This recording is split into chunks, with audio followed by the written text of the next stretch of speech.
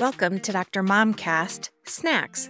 We're calling this type of episode a snack because it's a bite-sized, shorter segment of information on a current topic. If you want us to dig deeper and make it a full meal like our full-length episodes, then follow us and leave a comment at Dr. Momcast on Instagram, Twitter, and Facebook.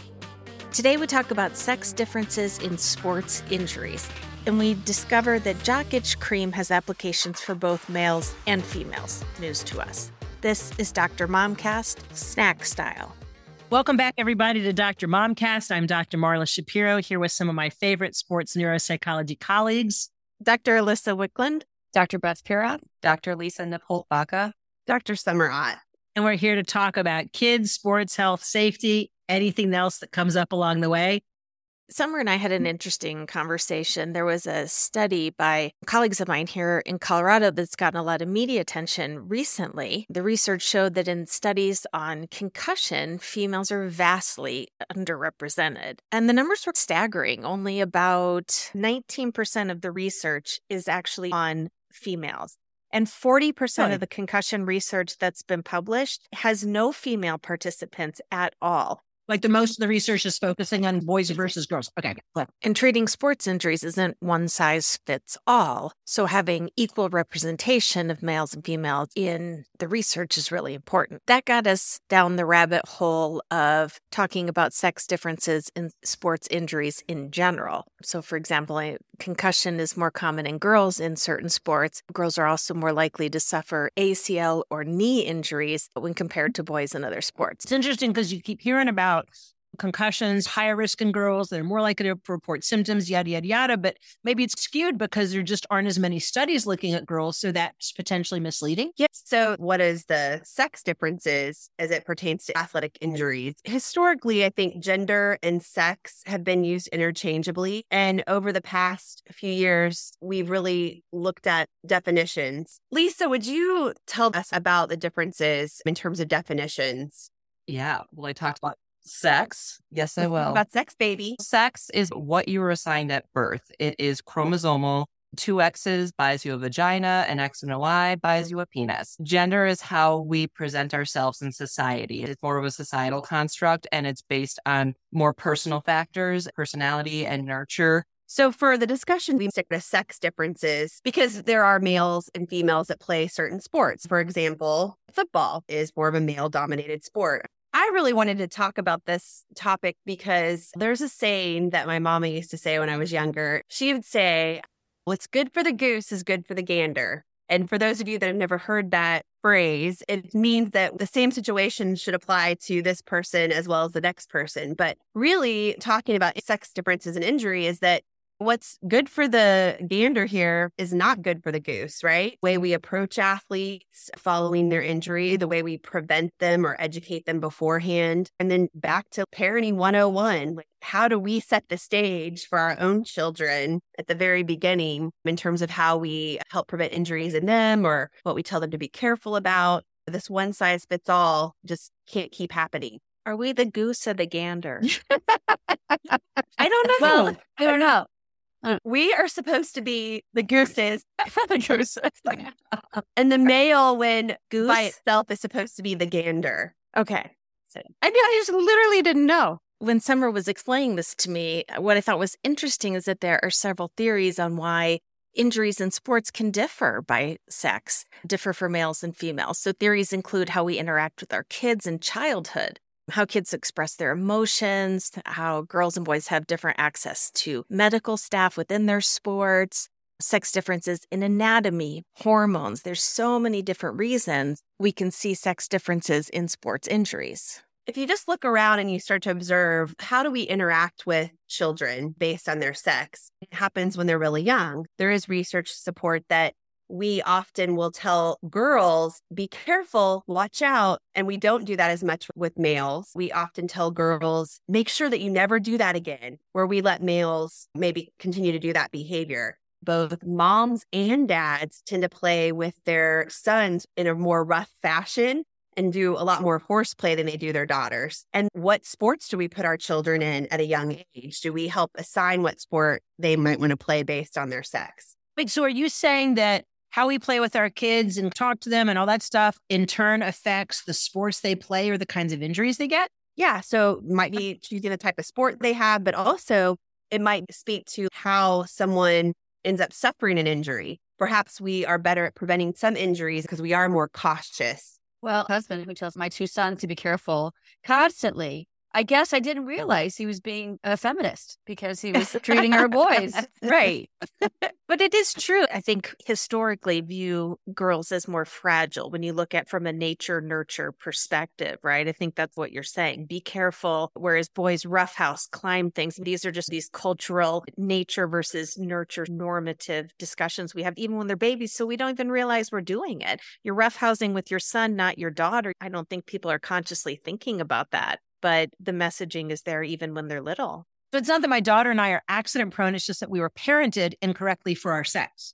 Exactly. Maybe. You should have been roughhousing more. Yes. It's also what we say to kids. My niece and nephew, I remember whenever someone would say, oh, she's so pretty. And I would say, and smart and kind and empathetic and ambitious. And I would throw out all these terms because it just irritated me. They're like, no one ever said, oh, he's so handsome to my nephew. They always would say, oh, he's smart. He's athletic. It just started so early defining these behaviors that are sex specific. So when I was in college, we examined sex specific differences in the toy aisles at Toys R Us. It tells you how old I am because they're gone. But just looking at the kinds of toys that are on boy aisles versus girl aisles. I'd be curious if that has changed at all. We're seeing more sex and gender neutral toys. I think that's true with sporting equipment. It's not just one type of soccer ball in historically masculine colors. I do think there's an entire movement to market to girls in different sports. And it's not all pink. Yeah. Pink it and shrink it for female merchandising. The same cream that you use for jock itch, athlete's foot, and is it some girls is exactly the same, but it's priced differently in those three different aisles depending on how it's packaged and labeled. Interesting. You know, I did not see us going jock itch tonight. I have to tell you, I did not. The package differently is a very good segue because our bodies are packaged differently. When we're talking about injury, the package that we're in makes a big difference. Package has a whole other connotation. Does body type make a difference in the injury rate? Well, we all know that some of the anatomical differences are that females have thinner or leaner necks. That's one of the reasons why females may suffer more injuries in sports for both sexes. Also a thinner ACL. And women have a wider pelvis and males have narrower hips. In females, they tend to increase inward with the slant of their thigh when they're playing certain sports. And therefore, they increase this Q angle. I need to have our orthopedic friends on here to give us more of the anatomy of this. But that in turn puts so much torsion on the knee that therefore causes the ACL injury. So that's also fascinating. Interesting. So interesting. Anatomical differences. So the ACL injuries, are those greater in females? They are. That's what the studies show. Well, in regard to injury prevention, I don't think training is emphasized as much for females as it is for males. Remember the controversy last year in the March Madness tournament. They showed the fantastic weight room for the guys and this pathetic yoga mat and 4 weights for the girls. Yeah. The good thing is that people stepped up and they really improved. But it did also put a real focus on the discrepancy. So we're seeing this year there's much greater equality between the teams, which is really exciting. And the women had, I think, more viewers, but They did have more viewers. yeah, so it's not just about access of dollar resources. It's literally the things that help prevent injuries and to train appropriately for the sports you're playing. And there's a lot of athletic programs around the country where the boys get to lift weight, but the girls maybe don't have a strong strength and conditioning program. And muscle mass is such an important thing to musculature that we need to also have these injury prevention programs for females that don't always exist like they do for males. How does rest and recovery factor in? Are there differences by sex? And does that play a role in how athletes are injured? All I know is that us grown-ass women don't rest. Sorry. And we get hurt. So females tend to also have more overuse injuries than males. And I think it's educational and messaging. Boys tend to be more involved in a program. So football, for example, or hockey, where you might have a conditioning day, a skating day, a rest day, whereas girls may not have that organized program. That's one of the things the literature showed, that may not be taught the rest and recovery piece as much. And a lot of educational programs with respect to concussion tend to focus on collision sports. Well, females play less collision sports. So therefore, it might start with the educational component as well. And there is data looking at education of coaches, and not surprising to anyone, football coaches have the highest rate of education on injuries. And the coach, see if my esteemed colleagues can guess, which sport do you think coaches had the worst education level on? Are we talking contact sports? We're talking all sports, just coaches. All sports. Cheerleading. Exactly. Cheerleading had Yay. yay. I have no prize for you, Marla, but good job. Oh, good. I went chocolate. The cheerleading coaches showed the lowest rate of education on concussion. And I always joke, it always seems like every time I saw a cheerleader, I was like, oh, the magic water? The coaches would go get some water and come back, right? Like the magic healing water. Even at the level of coaches and officials, we're educating those contact sports on concussion awareness and recognition. We're not educating at the same level those sports that are predominantly female. Back to overuse injuries, the increase in how often our kids are playing sports. If girls are predisposed to injury, not only are they not getting time to rest during the season, but we're bleeding from one season into the next, that they're not getting the season off, where they've got months for their body to heal and regenerate and grow. There's also some literature that suggests that females will engage in more adaptive coping mechanisms for pain, where men tend to rely on opioids and pain medication. Maybe perhaps for women, it's more societally acceptable for them to express their pain versus men. Men express more pain and sickness than women do. Every married person is shocked by that. I know. And everyone thinks every woman who's had childbirth We're going to have has ultimate pain. So we're going to have to link the YouTube man flu video on this one. I think that's really culturally relevant too, because there have been some studies showing that Caucasian individuals tend to be taken more seriously in the ER or the urgent care in terms of their symptoms, where other cultures tend to be dismissed. Absolutely. I've experienced that, and so many other middle-aged runners I know experience that. I sprained my ankle. 4 years later, it was reconstructed because surgeons blew me off. I was sent to a rheumatologist and they said, you must be a whiner. I said, why? They said, well, that's where they send the women with chronic pain complaints. Oh, I had the limbs left. Yeah. Ouch. Marla, you make a really good point. The whole term hystericals comes from this notion that women are... Our uteri are making us crazy. I do. There's data that consistently shows that the complaints of males are taken more seriously than females. And so is that, again, a component of slower recovery because you're not getting into those services until someone finally leaves you? So the other thing is, girls often are allowed to express their emotion in public, and it's okay. And if a boy does that, it's not as regarded as well or accepted. Man up. I think it depends on the emotion, though. Girls can cry, but they can't express anger. Boys can express anger, but they can't cry. So I do think there's a difference as far as what emotion you're referring to. That's true. That's a good point, Beth. In some injuries, girls are able to report that they don't feel good, that people are going to be more accepting of that, where males are taught more to minimize that because they are supposed to be tougher. But I think you make an important point, Summer. Just picture a silence of a kid's soccer game and a little girl twists her ankle and everyone's, oh, you okay, honey? Where the boy, it's like, okay, rub some dirt on it. Let's go. Yeah, buck up, right? The messaging is quite different from a pretty early age about how you handle injuries and the reinforcement. The boys are not sending teddy bears to their friends who have injuries. So there's just different dynamics between how girls and boys are treated, not only by their parents, by their healthcare providers, but by their peers. Right. It may not just even be sex differences. It could be by sport, right? We all know there's more monetary value and things thrown at the football team than there is the tennis team. People have an interest in seeing certain athletes. Maybe they're contact athletes versus single sport athletes. I think it also depends on the community. Some of you're in Texas where football is king. Some places on the East Coast, lacrosse is just the end all and be all. Some places, baseball. So I also think the community differences about what sport is valued is going to make a difference. So all those factors go into reporting of injuries, recovery from injuries, the treatment they're getting. It's multifactorial. I like the badass girls are playing sports, but we want uniformity of education and helping these athletes come forward and report these injuries for sure. But I don't know if you all have had this experience. In our sports medicine clinic, the girls get referred at a later date in their concussion recovery. I see Beth shaking her head here. Within 5 days later than their male counterparts at our clinic. And I thought that was interesting. It's like we rush the male. And again, it may be sport specific because most of them play football and contact sports, and they have more access to athletic trainers and so forth. There's actually a recent study that looked at that.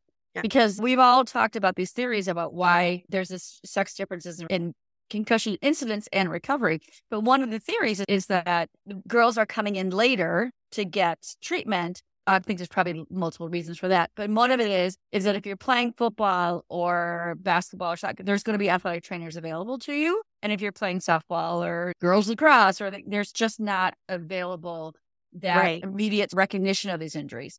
That got me thinking, too, boys are more likely to be injured in a collision with another person or player. Girls are more likely to be injured when coming into contact with a playing surface. And so when you have two people that collide, you've got two sides of the story. You've got two people who may be injured, whereas when a girl collides with a surface, she may not report that. With girls taking up wrestling, I'll be curious to see if the injury rates in girls wrestling are different from boys wrestling. Well, in sports where both sexes play, like basketball, soccer, have been researched pretty extensively, not only with concussion, but with ACL and other things, females are having a higher injury rate in those particular sports than their male counterparts.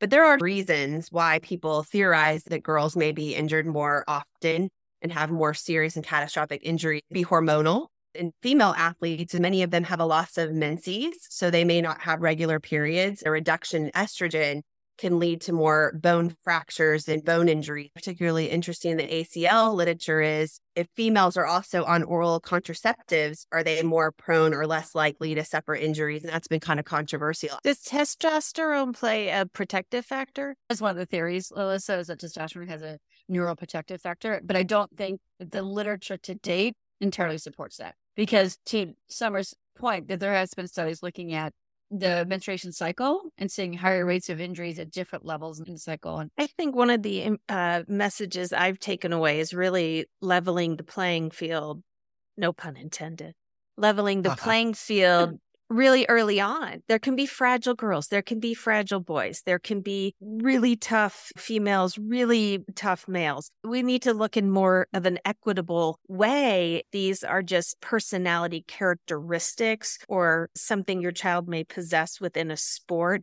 but not necessarily by sex. Could you say again, Summer, what sports females have a higher incidence of injury? And then my next question would be, are there things we can do to help prevent that in those particular sports? Yeah. So in sports where males and females both play, like basketball, soccer, females do have more injuries with concussion, stress fractures, and the ACL injuries. So knees, feet, head, broken bones. There are ACL prevention programs, but I wonder how heavily they market to the female athlete. We've worked a lot in sports medicine programs on preventing neck injuries by strengthening, where men tend to do that as part of their weight training and strengthening routine, and females that might be overlooked. So that would be one thing that we could do that would be preventative based on what we're dealt with anatomically. Right. Girls are resistant to doing neck exercises because they don't want to bulk your neck. Where boys, that's a sign of that you're strong, is that you have a wider neck. And it's not a criticism. It's simply a matter of culturally what girls body image and exactly. Right. Let's talk about the differences in male and female uniforms. Son plays volleyball. Does he wear booty shorts? He does not wear booty shorts. Button keepers, whatever they call them. It's crazy that just now teams are saying maybe we shouldn't give menstruating women and girls white shorts. There's this notion of lack of focus on what was good for girls, right? Like girls can't, at least in places, run with their sports bra, but a boy can run shirtless. Right. Oh, yeah. Remember the big controversy where Brandi Chastain took off her shirt, and she just had a very modest sports bra, and it was such this big deal. You know, it was such a liberating thing for so many women to watch that. Exactly what you said, Beth. Body image is massive here. These girls have to stuff their booties into these booty shorts Same thing with the weights. We talk about lifting weights, but there's also a certain amount of nutrition that needs to go along with that to sustain the muscle growth. So there's this body dysmorphia. There's getting adequate nutrition that needs to be considered for girls too, that I don't think is quite as much of an issue for boys. Pro level, we have dietitians that work with our teams. And so they would know what would be the macros and everything that a female athlete would need versus a male athlete. But at our high school and youth levels, that may not exist. So that's another thing that parents, if you have the ability or resources, and I know that's hard to come by, if you have an athlete, you might even consider working with a dietitian if you can. So here's another really important point that people don't think about. When we think about steroid and performance-enhancing drug use, we tend to think about boys. But the fastest growing group that are using performance-enhancing drugs and steroids is actually girls. Seriously? Wow, I did not know that. Really? Yeah, and I hope that we can have a podcast sometimes on PED and steroid use because it's rampant in this country. And What's the benefit of a female using steroids? it's body image. And that's what Lisa's comment made me think of it because Interesting. they call them mirror athletes. They want to look good in that selfie in the mirror. It's weight control, it's muscular definition, it's performance, and certainly in sports too. So not just so specific to the fitness and bodybuilding athlete, but a female athlete. One thing we haven't talked about is there are fewer female coaches. So often you have male coaches leading programs for females, which is wonderful that we have these coaches, but they may not have the training or access to the programs to understand the differences in what they need to offer male and female athletes. And to your point, Summer, of the one size fits all, that's an area I think that in athletics could really grow to more sex-specific types of recovery, training, and programs to address those areas that we've talked about: nutrition, stretching, and injury prevention. It was Notre Dame basketball coach a few years ago. At least at that time, she said, 10% of all NCAA Division I athletic directors were women. Go Carla Williams, wahoo. But there aren't nearly as many, not just coaches, but ADs as well, all to that point. Laura Fleshman talked about this in her book. She talks about that male coaches, and she says, I'm going to generalize, but in her experience, just didn't deal well with the issue of menstruation. And it's an important component of athlete health for females. Collegiate and particularly professional sports have been better at having female athletic trainers and strength and conditioning coaches. As I always say in so many of our podcasts, we're having the discussion. So for our male coaches that are our listeners, these may be topics you may not have thought about. You know what you know, and you don't know what you don't know. Being able to be exposed to understanding sex differences, especially as it relates to injury, nutrition. Yeah, because I don't know a lot about jock itch, I'll be honest. So to your point, I'm deferring to my husband on that for anything jock itch related. Yeah. And yet we come full circle, don't we? Oh my God, it's used for ringworm too. The Jock Itch Miracle Cream. Somehow we always bring it back to body function. We've identified several reasons that patterns may differ by sex when it comes to sports injuries: parenting styles, anatomy, and the psychology of how we respond. Yeah, so both males and females need proper rest and recovery following any injury, and we need to promote a culture where that's acceptable. And then awareness, messaging on toughness so that we're not just singling out females. And we need to make sure that we also focus on prevention in both males and females in terms of injury. And then lastly, how do you respond to males and females? Are you perpetuating some of these stereotypes or things that we see? Are you roughhousing with your daughters and sons equally? And do you have jock itch? And which aisle you go to buy your product? And we do know that there's cost variation. We do now. Consumer tips are good. I think it's time to wrap this up. I say we put a fork in it. We're done. Until next time.